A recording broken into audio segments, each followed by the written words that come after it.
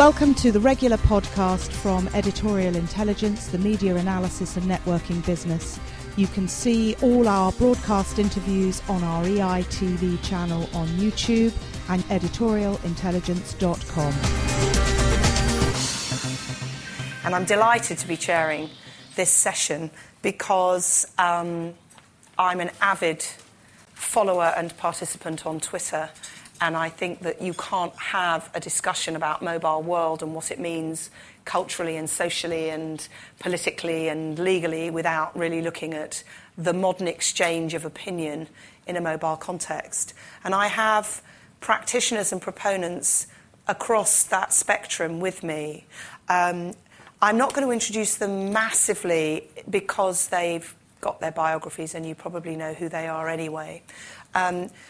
First up to speak will be Will Straw. Will Straw is now with IPPR, but he founded Left Foot Forward, which has very quickly established itself as the literally, I think, number one left-wing blog for progressives. And it's interesting to note that where left-wingery seems to have signally failed in newspapers, it seems to have signally succeeded online, and he might want to talk about that. I'm also interested that Left Foot Forward talks about evidence-based blogging, and I don't know what that means, but he might tell us. On his right, on my left, and who will speak last, is Jennifer Howes, who has created a really interesting phenomenon called Cyber Mummy. And Cyber Mummy aims, as I understand it, and she'll tell us more about it, to actually start to make blogging economically viable, as well as catering for the niche that is emerging as one of the most significant niches in this whole world, which is women. Noam Shemtov is an expert, and what an expert. And he will, in fact, be speaking second after Will. He's the Leverhulme Lecturer in IP and Computer Communications Law at the Centre for Commercial Law. We just want to use a phrase, his download on what this all means and what's happening and what the pitfalls are. And he will be then followed by Kirsten Rogers, who is one of the most idiosyncratic and prolific and specialised bloggers out there. I love even the name Miss Marmite Lover, but her blogs and her writings are much more sophisticated than they are as irreverent as that title might suggest. So, without further ado, giving their little précis on what their take is on this subject, followed by a discussion. Will. Thanks very much, Julia. Well, I'm going to talk just about the world of politics in this arena of tweeting, blogging and messaging, and how I think it's developed quite rapidly over a 3 or 4 year period, and how these social media tools have become really important to the political debate in the UK, not just in Westminster, but in communities all around the country. And then I'm just going to relate that to something that's changing very, very rapidly at the moment because of this huge scandal about the News of the World and the hacking of Millie Dowler's phone. And I think that's very opportune that we're having this discussion today because it's a really good example of how those social networking sites can be used by campaigners, people who are very angry about something, to achieve real change. In terms of politics, the leading blogs, the first political blogs were really in the United States, and they came up out of anger towards George Bush. And you had former Iraq vets like Marcus Malitsius Zuniga setting up the Daily Kos. You had the Huffington Post starting. You had blogs like Think Progress, which came out of think tanks. You had journalists setting up blogs like Talking Points Memo. And these became chroniclers of the worst excesses of George Bush's presidency. In the UK, by comparison, blogging started on the right wing. And that was partly, I think, out of a right-wing anger about what they saw as the worst spending excesses and so on of the Labour government. So bloggers like Ian Dale and Guido Fawkes and Conservative Home really gained prominence in sort of 2006, 7, 8 and 9. And it was only really into the end of 2008 and the start of 2009 that the left got its act together in the UK partly, I think, out of response to what they and we saw as the threat of a Conservative government and the threat of the destruction of public services that we felt would come if the Conservatives got in. And so that meant that there were several blogs that started up around that period. And I think that there was a subtle difference between the blogs of the left and the blogs of the right. The blogs of the right, particularly Guido Fawkes and Ian Dale, had focused on Westminster tittle-tattle, gossip, little tidbits. In Guido's case, a bit of muckraking as well. And they got lots of traffic for that. People were interested in it, and you started to think that the real conversation about politics was taking place online rather than offline, and very successful. On the left, I think people wanted to talk instead a bit more about campaigns, a bit more about policy, and so some of the blogs were a bit more serious in tone. And I think that meant that there was less traffic, but it also meant that they had, some sort of seriousness to them. And the traffic hasn't been inconsequential. So Liberal Conspiracy, the main sort of campaigning blog, gets sort of 60 to 100,000 unique visitors a month. We're about the same. Last year we had 500,000 unique visitors over the course of 2010 at Left Foot Forward. And then there's a range of other blogs like Next Left and Labour List that have slightly smaller numbers, but still pretty dedicated following. But the big thing that was different was the use of social media. I think the left is more sort of communitarian in spirit than the right. So the sort of the groups that built up around it using social media really took off. First with Facebook and later with Twitter. And it's I find it interesting that 20% of the traffic to Left Foot Forward comes from either Facebook or Twitter. People sharing links that they find interesting. I know that's the case for other sites as well. And then, of course, you get convergence, and everyone's got Facebook, Twitter, and the ability to browse the web as well as receive emails on their phone. So people are online the whole time, and if they're not engaging with Facebook, they're engaging with Twitter, they're sharing links, they're sharing opinion on stories. Things fly around much more quickly than they ever did before, and I think you'll see that proportion of traffic coming from Facebook and Twitter going up as more and more people get online. So what does that mean in practice? Well, at 4:30 on Monday, The Guardian broke this story that Millie Dowler's phone had been hacked by the News of the World. I think it was something that had been documented before, but people didn't know the full extent of the story. It very quickly took off on Twitter, and unlike the kind of hacking of politicians or Hugh Grant or Sienna Miller, this was something that hit people very viscerally, made people very angry. So it stopped being a conversation that people in politics cared about and became a story that people in the whole country cared about. And little surprise that it led the BBC News, both on Monday night and last night, led the Today programme in the morning. It's been on the front of the Evening Standard and the Metro, as well as all the broadsheets.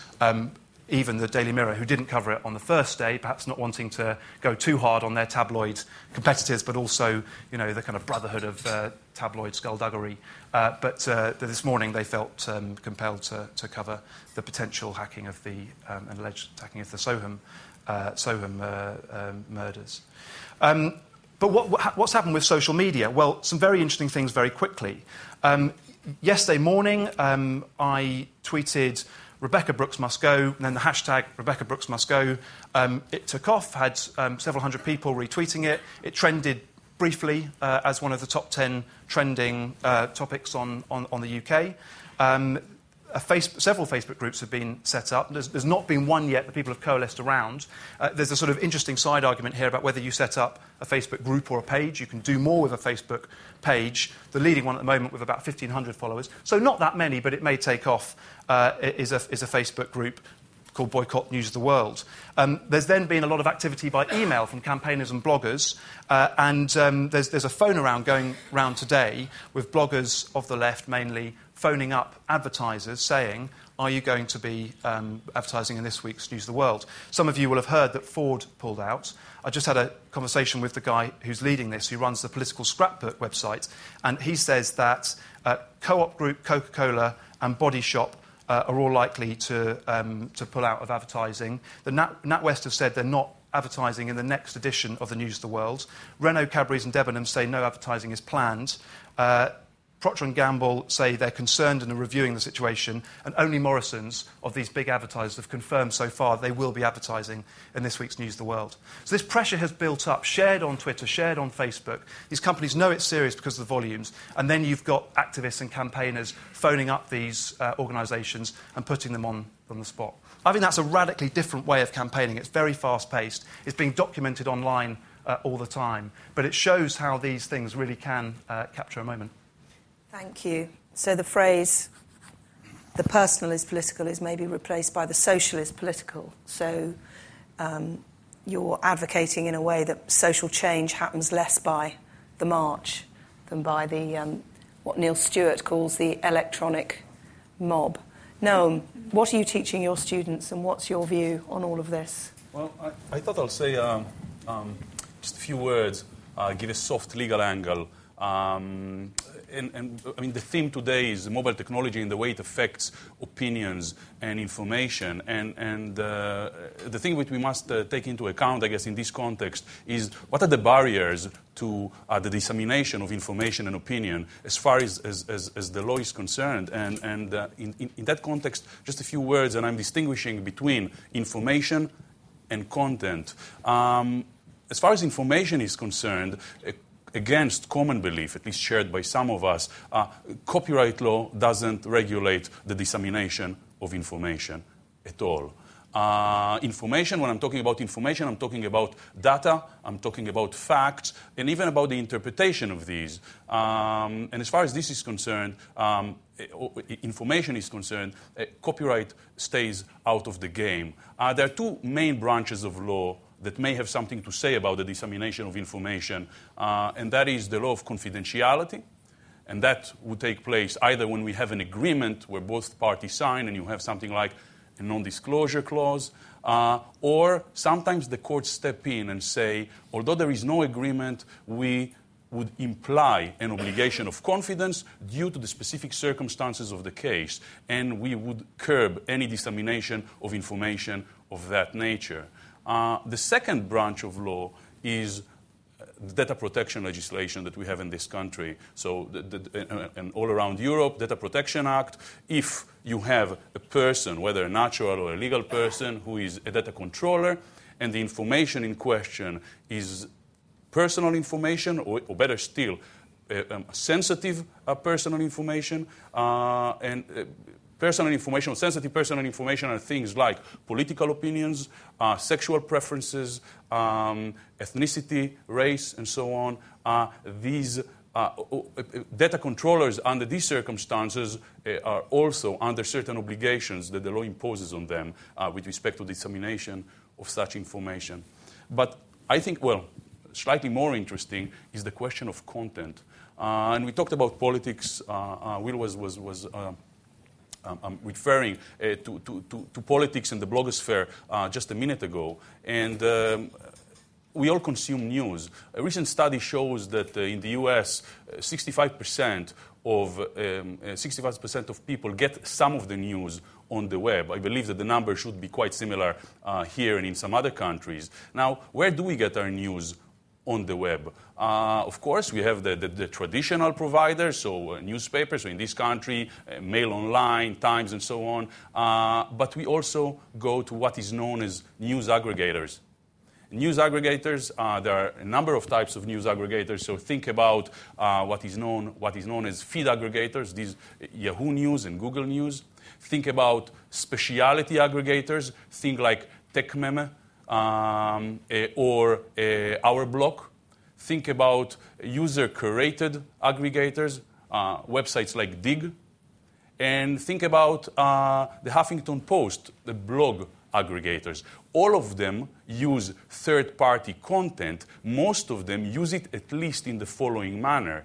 They take the title of an article, which is generated and written by a third party, and they take the first few lines of the lead of the article and provide it on their website with a hyperlink to the third party's website where you can read the full article. Now, the question is, can they do that? Can they take, without authorization, the title? Can they take the first few lines? And the answer to that is, it depends where you ask this question, because you would get a different answer if you ask this question in the US, if you ask this question in this country, or you ask this question, for example, in Belgium. It's very much jurisdiction based, if you would like, and I guess the system is most flexible. In the US, there was a recent report that was published here just a month and a half ago, in May, the Hargreaves report, commissioned by the Conservative, the coalition government, with a view to look at the copyright exceptions to copyright law in this country and whether we should imitate what's going on in the US with their very broad catch-all fair use exception to copyright law. And the recommendations are, in a snapshot of the recommendation, we should get the system here towards the situation in the US that is more flexible, but probably we should not follow it all the way and provide something which is akin to the fair use exception. And it's very interesting. It's still, the whole thing is still work in progress. Thank you. Can I just ask you before we move on to Kirsten, how significant in your view was the way that Twitter challenged the super injunction?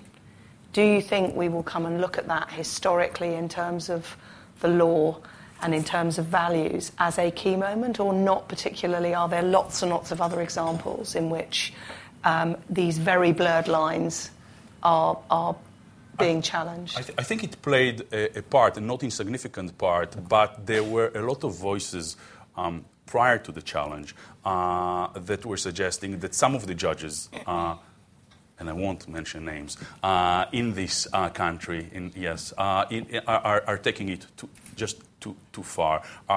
Their hand on the trigger is just too easy in terms of just imposing this blanket super injunction. And that also has to do with, as far as data protection and even defamation law is concerned, there is a political discussion, and this is very...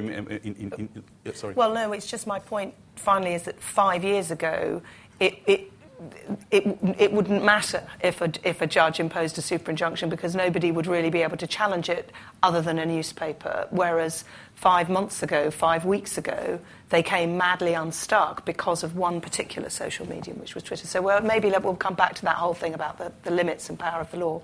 But thank you. Kirsten, tell us about the blogging, tell us about the tweeting. Give us your perspective, please. Following on what Noam just said, I think blogging and tweeting has democratised communication. You now no longer have to be rich or a big business to have a PR or marketing, or you don't have to be, Oxbridge candidate or Oxbridge graduate to write for a newspaper. Anyone can say, what they feel. And I think a lot of old media have problems with new media and criticise it. And Nick Davis, I went to one of his talks, he wrote Flat Earth News, and he was very concerned about new media because obviously it's very difficult to monetise it. And it's stopping people get work. But the fact is, really, that's an objection to new writers in some ways and new voices. And it's just trying to, hog the old hog the means of communication. And I think that's quite worrying. There has to be a way, with blogging, there has to be a way of earning a living. Obviously, journalists, photographers, my training actually was as a photographer, and it's very difficult to make a living as a photographer, and that's why I became a chef and blogger. A lot of what I do, actually, I don't get paid for. I blog a lot simply because I like it. It's less lonely than writing. I wrote a book that came out in April. I found the experience of writing a book very lonely and isolating, and whereas blogging's great, you get people's feedback, you get opinion. That's really enjoyable. And tweeting, even more so. It's very rapid. How I earn money, and that is the big problem for most people in the media, is by having a real-world business, not just virtual business. So, you're blogging, you're tweeting, you're doing all that stuff, you're Facebooking, but you've got to have a kind of bricks-and-mortar business of some kind.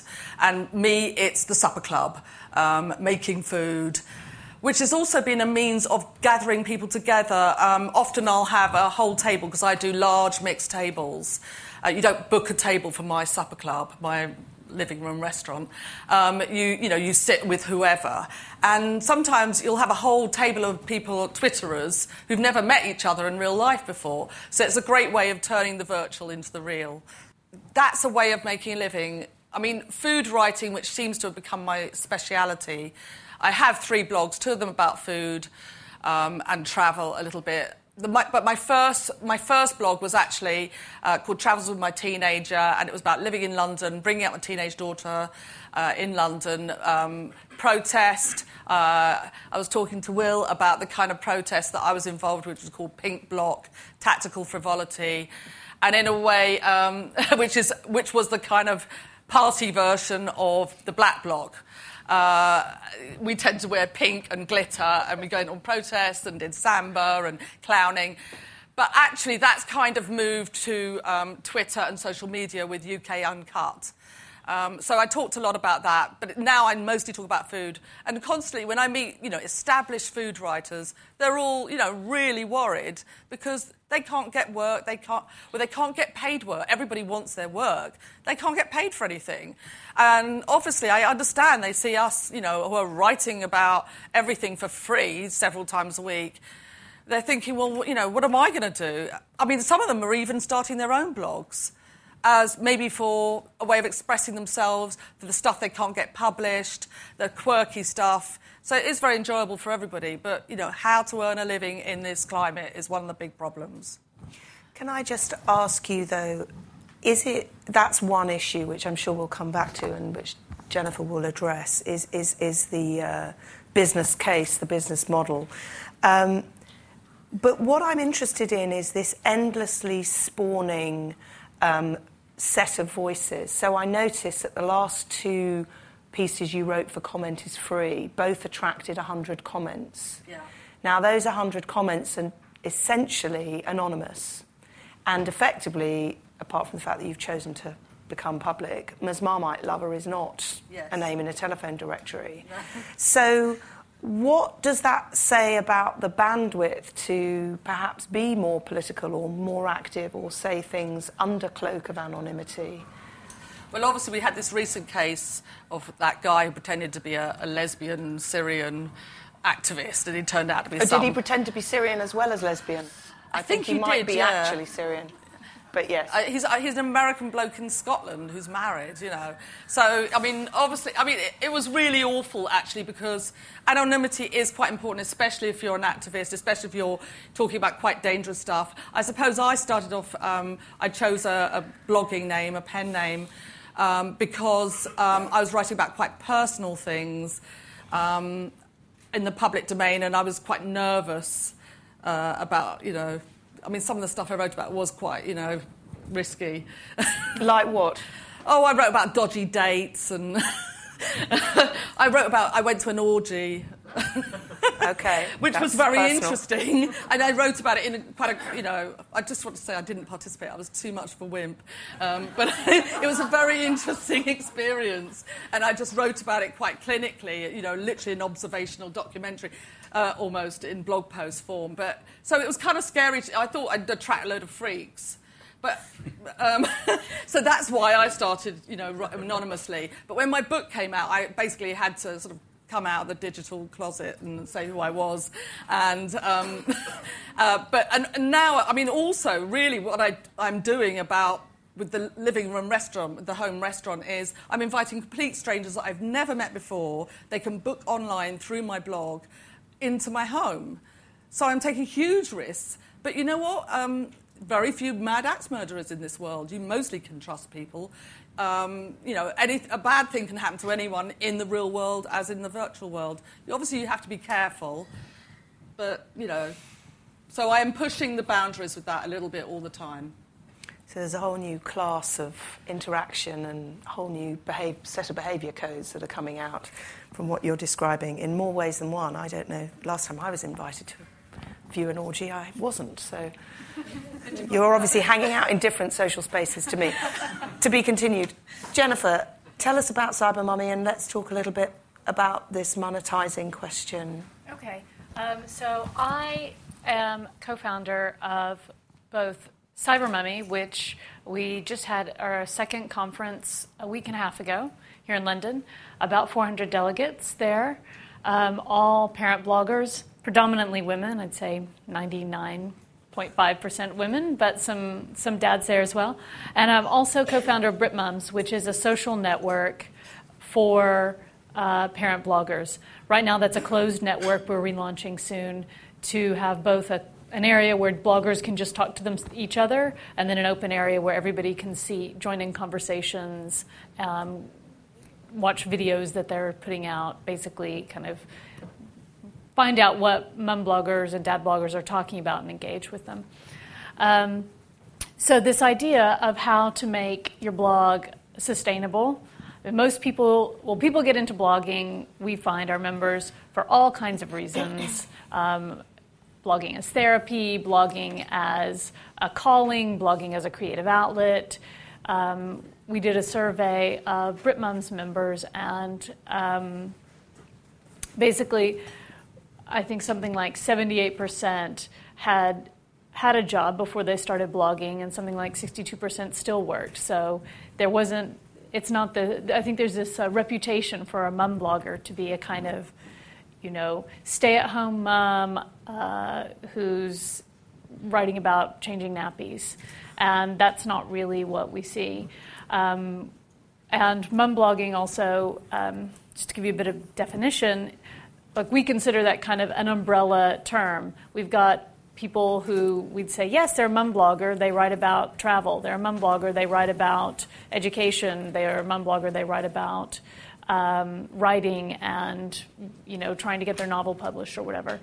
So that's kind of the audience that we deal with, and we had some sessions at Cyber Mummy basically dealing with this idea of monetization, and it's not for everyone, and that's an important thing to remember. Some people really want to do it. Some people couldn't care less, But when you think about monetizing, mainly people think about it, I think right now, as I engage with a brand. In the US is very big. You have brand ambassadors. So whoever Crafter has some brand ambassadors that they either pay or they basically give freebies to. And that's basically how these bloggers are remunerated. And what we're trying to do is promote a more kind of value exchange between bloggers and brands who want to engage with each other. I think brands and bloggers have gotten away from this idea of sponsored post. It's feeling really like 5 years ago. Nobody reads them. It drives people away from your blog. Bloggers feel like their blog is their brand. They're publishers, and they want to keep themselves happy and their readers happy, and so they can be very guarded about what they put up. And so increasingly, people have gotten away from sponsored posts. And in terms of brands, we're looking to promote this kind of longer-term integration where brands work long-term with bloggers in creating content that's focused around an editorial theme. So the blogger writes what they want to write, but they are supported by a brand, and the brand it's not inserted into the conversation. But for example, a brand might want to do some videos around a topic of eating right, as an example. And so the blogger is commissioned to do content around that, and then that video or whatever is bookended by pre-roll, but good pre-roll, not that kind of like you have to sit through this ad that's really boring before you get to what you want to see. So anyway, engaging with brands is one way to monetize, but increasingly we see the people who are really monetizing their blog successfully are doing it by making money with their blog, not via their blog.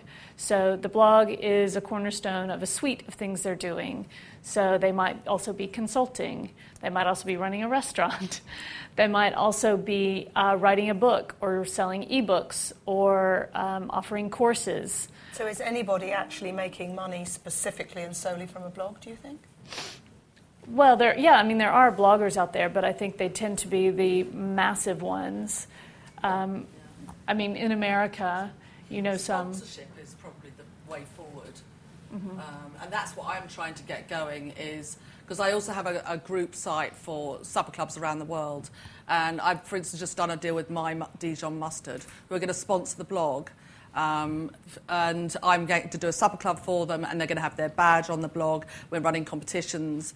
Obviously, part of it, the most important thing in social media is authenticity and integrity, and which is why it's quite hard for large corporations to blog and tweet and Facebook unless they happen to be known for their authenticity and integrity. So when I choose to work with Dijon Mustard, it's because it's a product I love, and it's something everyone can use, and it's not a ready meal, because often I've been approached by ready meal type stuff. And the whole point about doing a supper club is you cook everything from scratch. So there's ways and ways of doing it. You've got to choose your product, and they've got to trust you. The people on my site have got to trust my decisions. But is it not also that you're in, Kirsten is in a pretty individual space. Yeah. She's in a niche within a niche, and she has a very particular take, and she's managed to produce this suite. Mm-hmm. How can women who are all coming at a suite of the same issues from different perspectives ever going to, carve out enough of an audience? That's, to me, the question. That Mumsnet trailblazed, arguably, in terms of the mums. They've now branched out into a much wider... They are a major political force now, Mumsnet. But how can an individual woman blogging about her issues, say, well, I'm really fundamentally different from the other 59 posting this hour? Yeah, well, we do have, there's some bloggers out there who they just blog about anything. They blog about their life. I think the #1 ranked mum blogger in the UK right now, her blog's called Sticky Fingers. Her name's Tara Kane. That she just blogs whatever she wants. But one thing that came out of a discussion we had at Cyber Mummy was that, in general, the people who are getting some traction with finding ways to monetize, finding ways to make their blog their kind of life, are the people who are being very niche.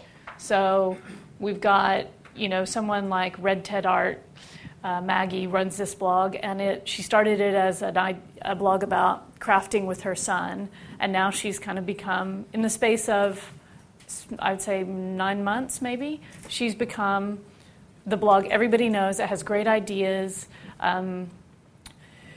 We run, at BritMums, we run Twitter parties with brands around this idea of engaging in an authentic way. So around an editorial conversation, what are your ideas for fates, for example?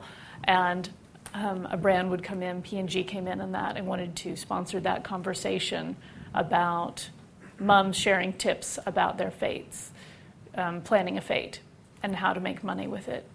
So Maggie also did a Twitter party with a brand, and I can't remember the brand, but it was something, that you would use for crafting. Okay. And so, yeah, I think for people to, it's not just putting up your blog and being great. And I think there was a really interesting conversation a few years back. It's is good writing enough? Good writing isn't enough anymore to be recognized. You've got to have a little more, and you've got to be engaged, and you've got to be doing the Facebook and the Twitter and everything else. But they love it. But so it's I not also thought that blogging was kind of over. Will, what is your view? I thought we were not reading blogs anymore. I thought we were reading tweets. I thought everything had condensed down, speeded up. So, politically, where's the money? Is it on the blogs or is it on the tweets or what mobilises? I mean, I can only tell you what Google Analytics tells me, and Google Analytics tells me that there are more people reading Left Foot Forward than there were last month and the month before. Yeah. Traffic goes up. So, I mean, that tells me that people are reading blogs. What I think social media does is, in many cases, people are sharing links. They're shorting a link using Bitly and then sharing it, and so it's driving traffic to your blog. So although for a lot of people the conversation starts and ends reading the tweet which perhaps summarises the story, many others will click on the link. So I think you may have fewer people going directly to sites because they've bookmarked them, but you've got more and more people who use an RSS feed like Google Reader and scan through it and are reading things through that and then clicking on the ones they're really interested in, scanning Facebook and Twitter. I mean, in our case for fundraising, we have a sort of volunteer army of writers from think tanks, campaigning groups, NGOs and so on, who write voluntarily for us. And we have a central team of 2 permanent staff. So our overheads in a year are about 70 or 80,000. How we've raised that funding, we started off by, and we've still got some philanthropic supporters who've written cheques, 5,000-10,000 here and there. We've had some support from the trade unions. But we've built up over time a mixture of standing orders. So we now have a much wider group of people who are giving, 10, 20, 50 pounds a month. And now I'm working somewhere else. I now give a standing order to Left Foot Forward towards its running costs. So we're building up that base. Any of you want to talk about that afterwards? Delighted to have that conversation. And we're also doing more with advertising. And it's exactly the model that Kirsten talks about. We, during the AV campaign, the Yes to AV campaign took out an ad on our site for a month. Didn't do a lot of good in the end, but it was very much within the ethos of what we were doing. We were pushing for the Yes campaign. It must be harder with a political blog, though, because obviously with food it's quite obvious who would want to promote you. I mean, what products are associated with politics? Well, I think you work with the campaigning groups and NGOs. Right. So I think you work with those people already in your space. And you can work with, companies that are, there are things like, I don't suppose we'll get advertising from them, but Facebook, for example, or Apple, companies that are very much about the kind of medium that you're in, I think would be very good brand partners. But one of the things that, we're going to throw open any minute now to the floor. One of the things that I'm observing is a sense of opposites between, on the one hand, we're talking about the individual, the voice, the brand, the uniqueness, the partnership, the proposition that drives people to whatever form of social medium it is. But what it seems to me defines and underpins all of this is the right to, if not the practice of, anonymity. You don't have to use your own identity, your own individuality, in the way that if you're in a broadcast interview, there's no disguising it, in a way that if you're in mainstream media, what Guido Fawkes memorably called the dead tree press, you cannot avoid the signposting, with great exception, and the only systematised exception is The Economist's unsigned leaders. So what is your view, Will, about that? Why do we need anonymity, apart from very occasional moments of national security? Yeah. Why is the culture of anonymity still so prevalent? Well, I'm not a great supporter of the culture of anonymity. I think people should be, Am I over-egging it, or is it still pretty dominant? On Left Foot Forward, we have one person who writes anonymously, and they write anonymously because they're a civil servant. They would probably be sacked if they were... if they said who they were. But they write very, very good pieces about a particular policy area and give great insights. And they're not particularly partisan, actually, but we agreed that in that exceptional circumstance, we would let them write under a pseudonym. We don't like doing that as a rule. The problem often is that WordPress, which is the platform that we use for Left Foot Forward, for the comments section, it doesn't have much functionality. You either have to have people have a login, so that every time they want to put a comment, they have to log in to your site. And some sites do that, and that can mean that you can verify that their email address is who they say they are and insist that they are who they say they are. And maybe we should move to that. I think it's a conversation we should have. Or you just let anyone turn up, put a name and an email address, but they can make up the email address, they can make up the name. But then you generate more conversation. There are others, and I suspect Kirsten will have a different perspective on this. But my view has been, particularly in politics, that you should have the courage of your convictions, and you should be willing to say who you say you are. And you certainly shouldn't be able to hurl abuse behind a cloak of anonymity. Well, Noam, I'd like you to comment briefly on this before we throw it open. I mean, actually, there was another civil servant who's lost his job in the last week because he was discovered, his identity was discovered, and he was tweeting as naked civil servant, I think, on Twitter. Presumably, technology is outstripping the legal desire or citizen desire for anonymity. What's that going to do to the law?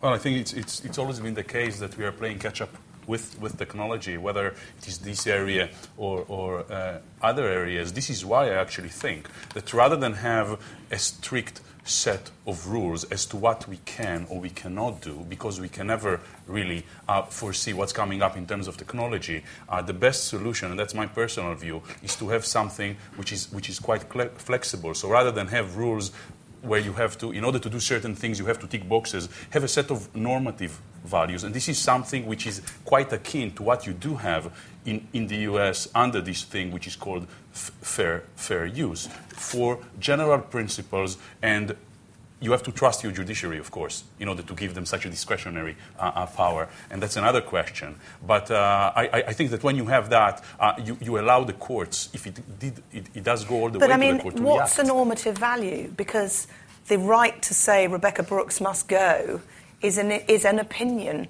It's not a fact. It's not even a correct or an incorrect position. It's a view. It's a campaigning point. So where's the normative value in the right to tweet that? In the US, well, even if you agreed with it, and if you disagreed with it. With respect to content of that nature, what they do have there is, and that's something different, is they have this principle which is called newsworthiness. If it's newsworthy, you can take it out to the open, even if you hurt people on the way. If it's newsworthy, and that comes all the way from, First Amendment and so on. But if you have the Does newsworthy also, does it just mean to everybody, for example, everybody in the UK, or does it mean newsworthy within a certain group of people? No, I'll give you an example. There was a very famous case here in 2004, the Naomi Campbell case, right?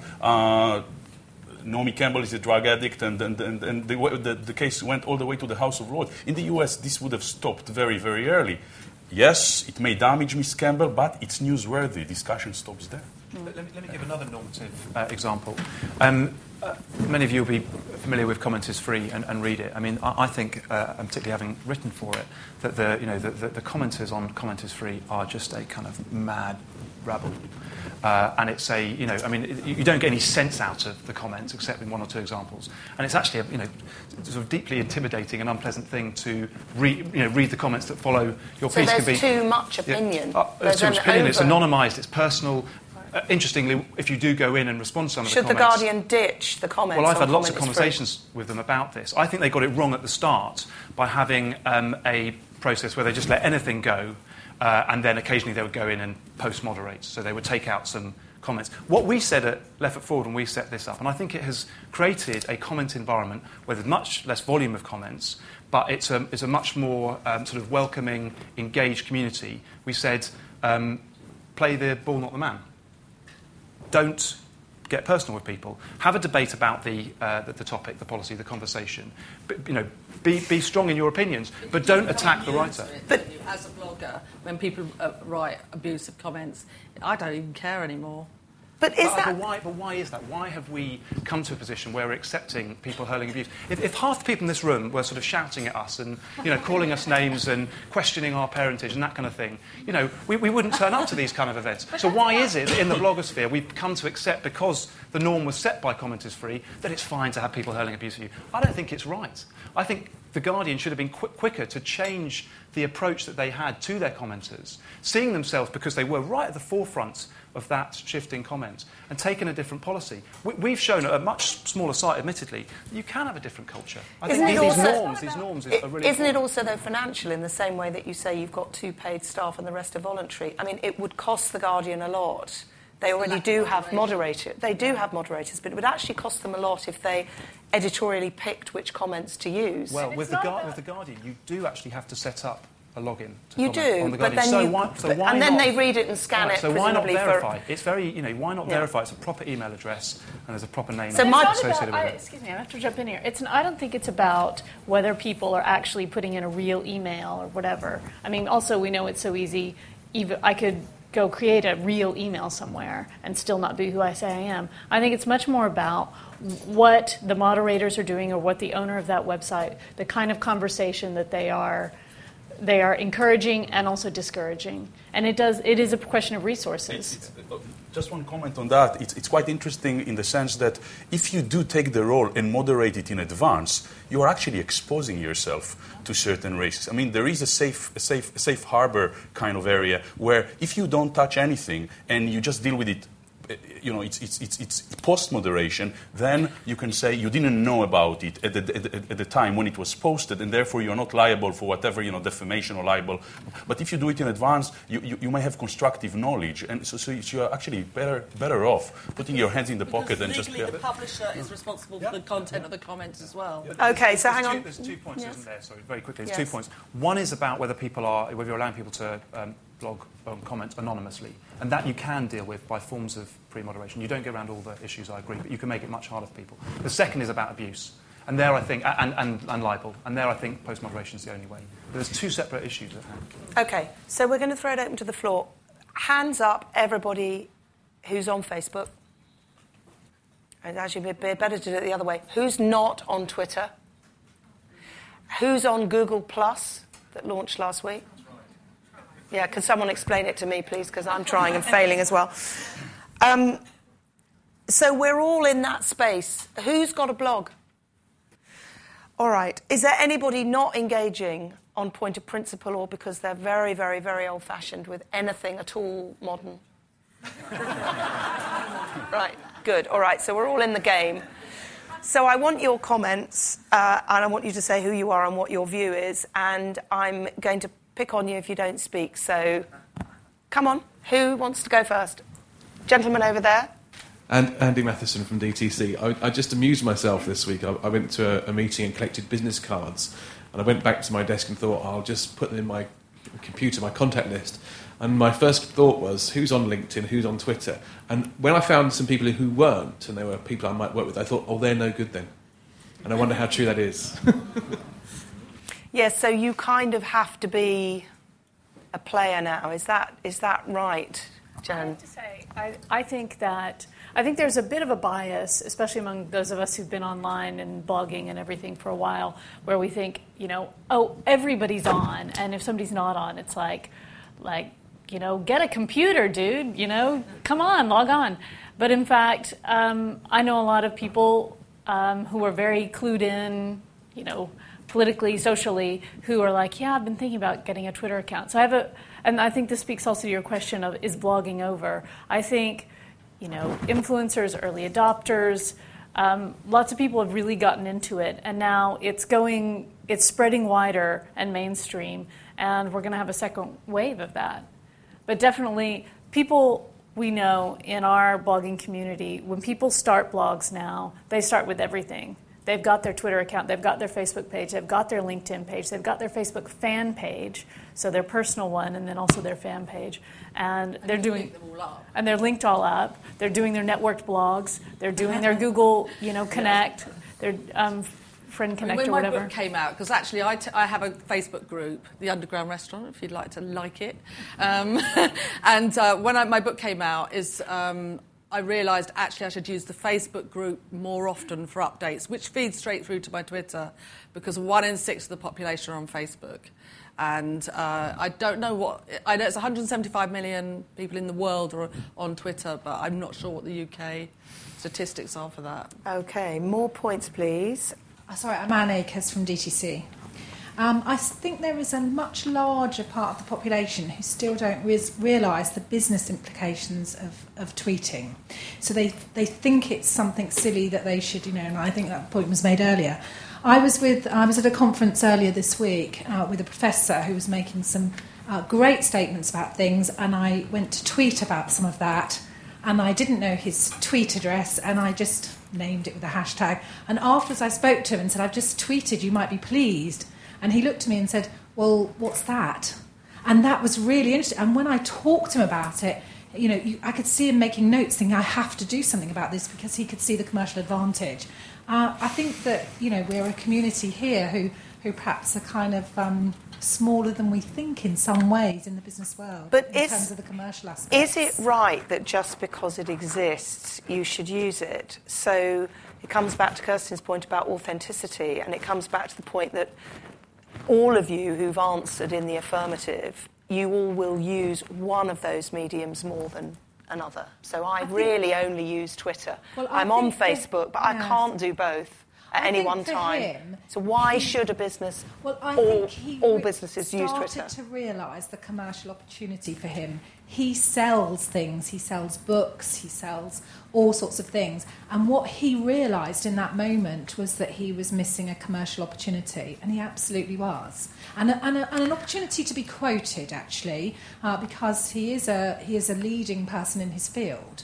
And I think he suddenly realised there was an outlet, really, for him to be quoted and for his views to be more broadly known. Thank you. Noam, you wanted to come back in on that? Yeah, I don't have a Twitter account. I mean, I know about Twitter, right? So it's not as bad as the professor that you were describing. It's a conscious decision, and I attribute it. What one academic was referring to as IFS, information fatigue syndrome, information overload. I don't want to multitask to such an extent. I have other things to do. So I do and I'm not very good at multitasking. I must confess too. So too much of a good thing can be, and information and access to information is a good thing. But I think there comes a time for each of us at a different point where you do have to. Or you might just. And there's obviously for politicians a big danger in the trigger-happy nature of tweeting or Facebooking. Many a kind of political graveyard has formed, have they not? Well, I mean, it has, but I think it's common sense. I mean, these are open forums. Don't tweet stuff that you wouldn't want to have repeated. Don't do it when you're drunk. There's some sort of simple lessons here. But I think we've got to see this. There's a difference if you're a consumer to if you're a producer. If you're a consumer, Andrew, I think, was talking about, should you just discard people who are not on LinkedIn and Twitter? No, I think it's personal choice. I have accounts on Facebook, LinkedIn and Twitter, but I concentrate on Twitter, very rarely use LinkedIn, and actually I use Facebook about once a fortnight now. So I'm much more focused on that. If you're a producer, you have to have a presence because you have to go to where people are. And that's the absolute critical lesson. There are so many new channels, so many new mediums where people are taking place in debate. Some of them will be entirely offline, and some people will choose to be entirely offline. Okay. We all know people who've chosen not to be on Facebook. So if you're a producer, if you're someone selling goods, you've got to find those people through different channels. Good, thank you. Going back to the orgy analogy of Kirsten's, I always think these sessions, there's a bit like there's a warm-up period, and then suddenly everyone's really swung in. And we're all happening now. We all want to say what we feel. Sasha, over here. My name's Sachi. I'm a freelance media consultant, and I actually just spent the past 6+ months at The Guardian researching their commenting and community platforms, specifically how users come to engage below the line with the journalists. So obviously authenticity and the size of the commenting platform are two key issues I think everyone's well aware of. And I'm just interested to know what you think would be what they could do, because they do have guidelines for their users about flippancy, vitriolic comments, and they do have moderation that's going on 24/7 for comments as they come up, and they're very conscious of the comment is free, in terms of watchful eyes are always on that blog specifically. And the whole role that I had there is to create more of a formula that so editors and commenters or contributors are more keen to engage below the line to create a deliberative conversation. What would be a difference there or a change that they could do there so that you would be more likely to come below the line and interact with users that are commenting?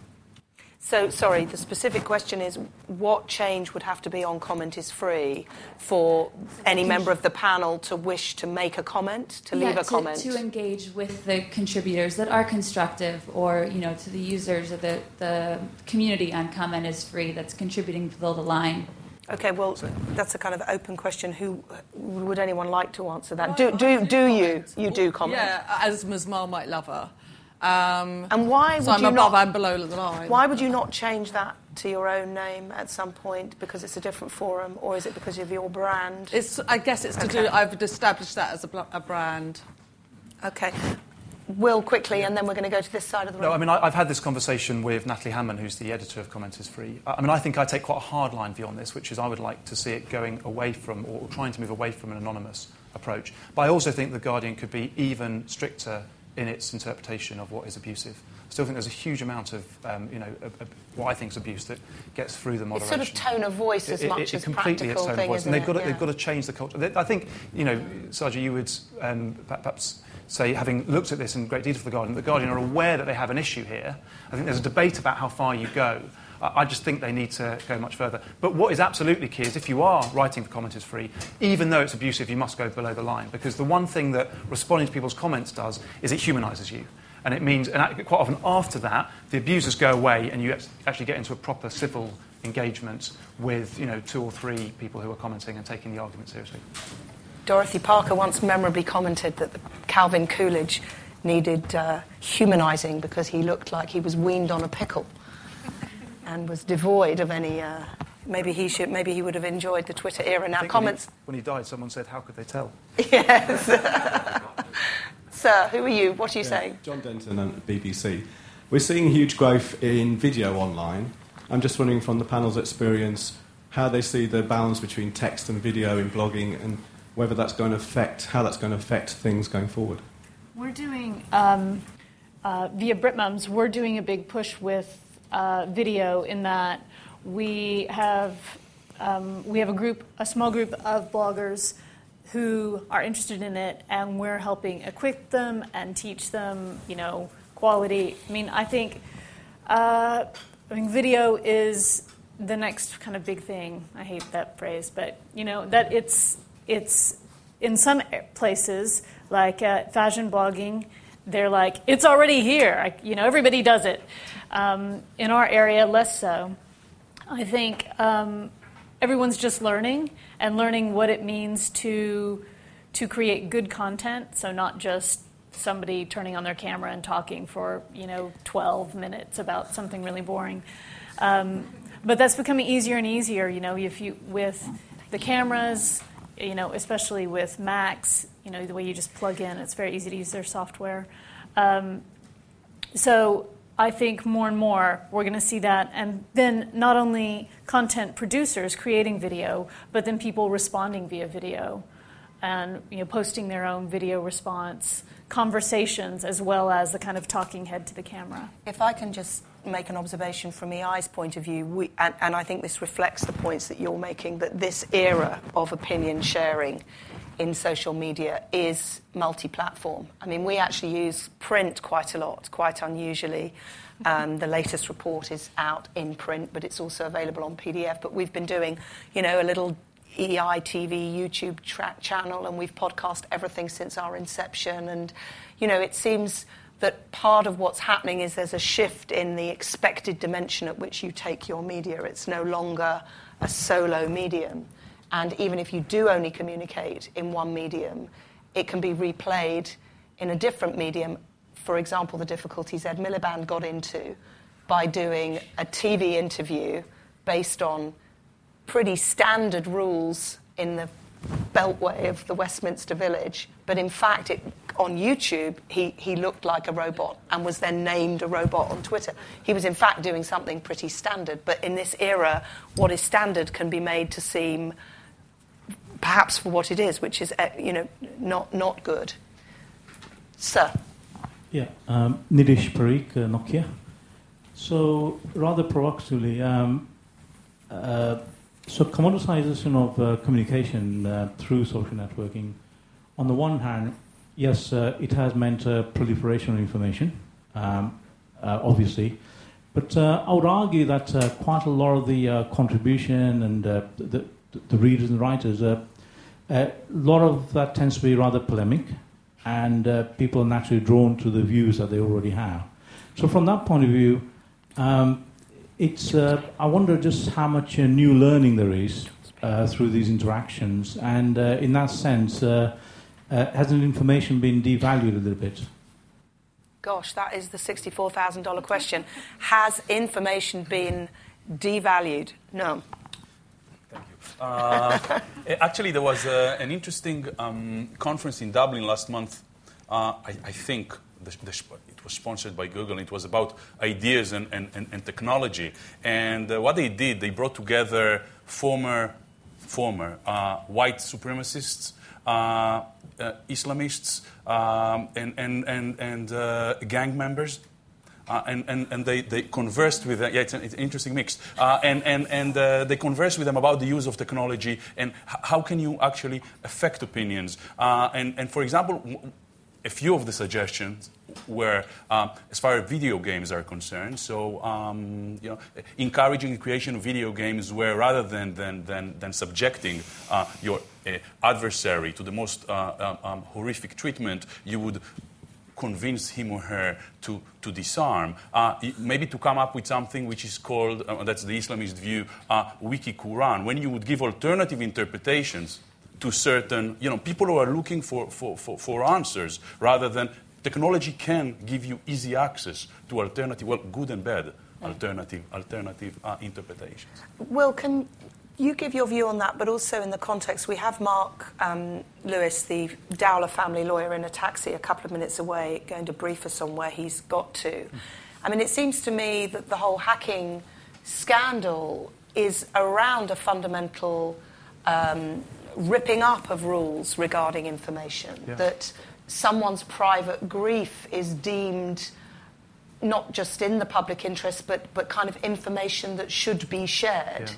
So what does that actually mean in terms of society, actually? Well, I don't think we should glorify the objectivity of the mainstream media. I mean, there are some parts of the mainstream media, like the BBC, that seek to be objective. But what is objectivity? We all have a set of values. We all have a place that we're coming from. Do you mean we shouldn't glorify it, or do you mean that we shouldn't believe that it exists? We shouldn't pretend that it exists, right? Because it doesn't. And so I hope. I mean, it is certainly clear that in the array of what's on the internet, there's a load of absolute twaddle. But, and this answers your question at the start about evidence-based blogging, we endeavoured at Left Foot Forward to support our arguments. I don't claim that we always do that, but using links, using the power of the web to link to source material, whether it's data or testimony from somebody else, we've tried to build up an argument to our audience. What I hope the internet will do is make people more questioning about the source of the information that they're getting. And to think, who said that? Is that accurate? Is that true? Is that the right interpretation? And that because people, and you talk to people about Wikipedia, I think it's a myth when people say, some people think that what's on Wikipedia is always true. I don't think people do, and I think the fact that so much is sourced and that things say citation needed makes people question whether that is accurate. If that kind of mode that I think we're getting into with new media could be transmuted into people's interpretation of old media, I think we're in a much happier place. If you ask the question, what axe has this publication got to grind, then that gives you a much better sense of whether that information is accurate in the first instance. But then you're into all sorts of complex territory, aren't you? Such as whether the BBC's reporting of the hacking scandal is in any way related to the fact that it politically objects to the takeover bid by News International. And the BBC would argue it doesn't and it's separate. I mean, you can't have absolutes, or can you? Well, I think you have to keep on asking these questions. And, I think the idea that the BBC is absolutely 100% objective in every single story it publishes just cannot be true. OK, so you're sort of outing the BBC's obvious, alleged and sometimes they go to extremes. So for the climate change debate, for example, where 99% of the world's scientists believe that climate change is man-made. Well, 99% of the world's scientists do. Not all of them. 99% of them do. Well, we could have a conversation about this afterwards. All right, we have a veracity charge from Commander Parry. I'm happy to back that up. But they insist that in every objective debate that they have on the BBC about climate change, they have somebody from the climate denying or climate skeptic camp going up against somebody from the scientific camp. It's absurd. If there's a tension between anonymity and actually kind of, visibility qua narcissism, that everyone wants to be noticed, you've also then got this tension between opinion and fact, haven't you? And, you know, you are doing what with your blogging and your writing? You're blending, aren't you? Fact and opinion and what? I don't blog about anything I personally haven't witnessed. I mean, on my non-food blog, for instance, I wouldn't, if I was talking about a political situation, I would not blog about it generally. I would only do it if I'm documenting something I've experienced. So it's anecdotal. So it is subjective, it's my experience, but it's based on reporting of the facts as I've experienced But them. if Jennifer, if the facts as you observe them is that you have a relationship with a brand that is sponsoring you to try their products and to comment on them, then isn't that perilously close to match fixing, that you are going to be observing with an entirely biased eye? Well, I think there's where's that cut-off point? I had two thoughts about kind of what we're just talking about. I mean, one, in terms of that, I mean, do we really think that every beauty magazine editor pays for all the products that they test? No. You know, do we think that... But is that different from endorsing a product that's paid them? Well, it has paid them, just through advertising that then goes through to their paycheck. No, but I think that there's this idea, and also a sample isn't the same as... But this for bloggers the same thing as journalists. I mean, if a company comes in and says, we want you to write about our water, and here's our water, and we're paying you X amount for that, that's an advertorial. That's an advertorial whether you're in the newspaper business or the blog business.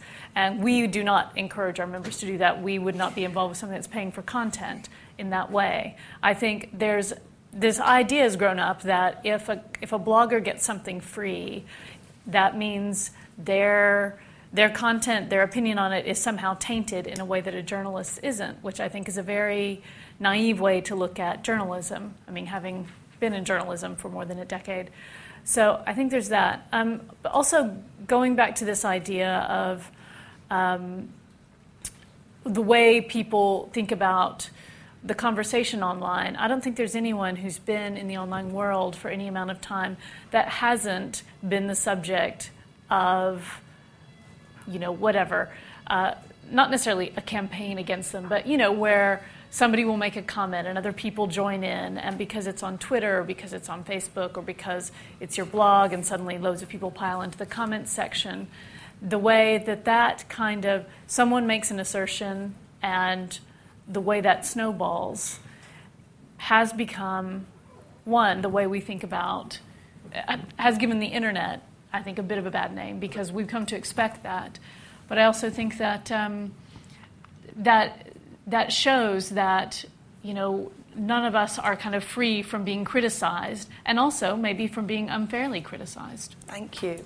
Well, we're going to reach our wrap-up conclusions now before our final newsworthy speaker, before the brown bag lunch. I can see the brown bags ahead. So I would like to quickly ask whether any other member of the audience has an absolute burning yearning to say something they can't say, you know, one-to-one. Anyone burning yearning point to make? Good. That was the right answer. Could you just sum up briefly what your, as the Americans call it, your takeaways are from this panel? Are you of the same opinion about the importance of what we called the blogosphere, or has it morphed into something else? What's your closing remark? The internet is not, you know, that's going to carry on, and it may be carry on. It might be Twitter.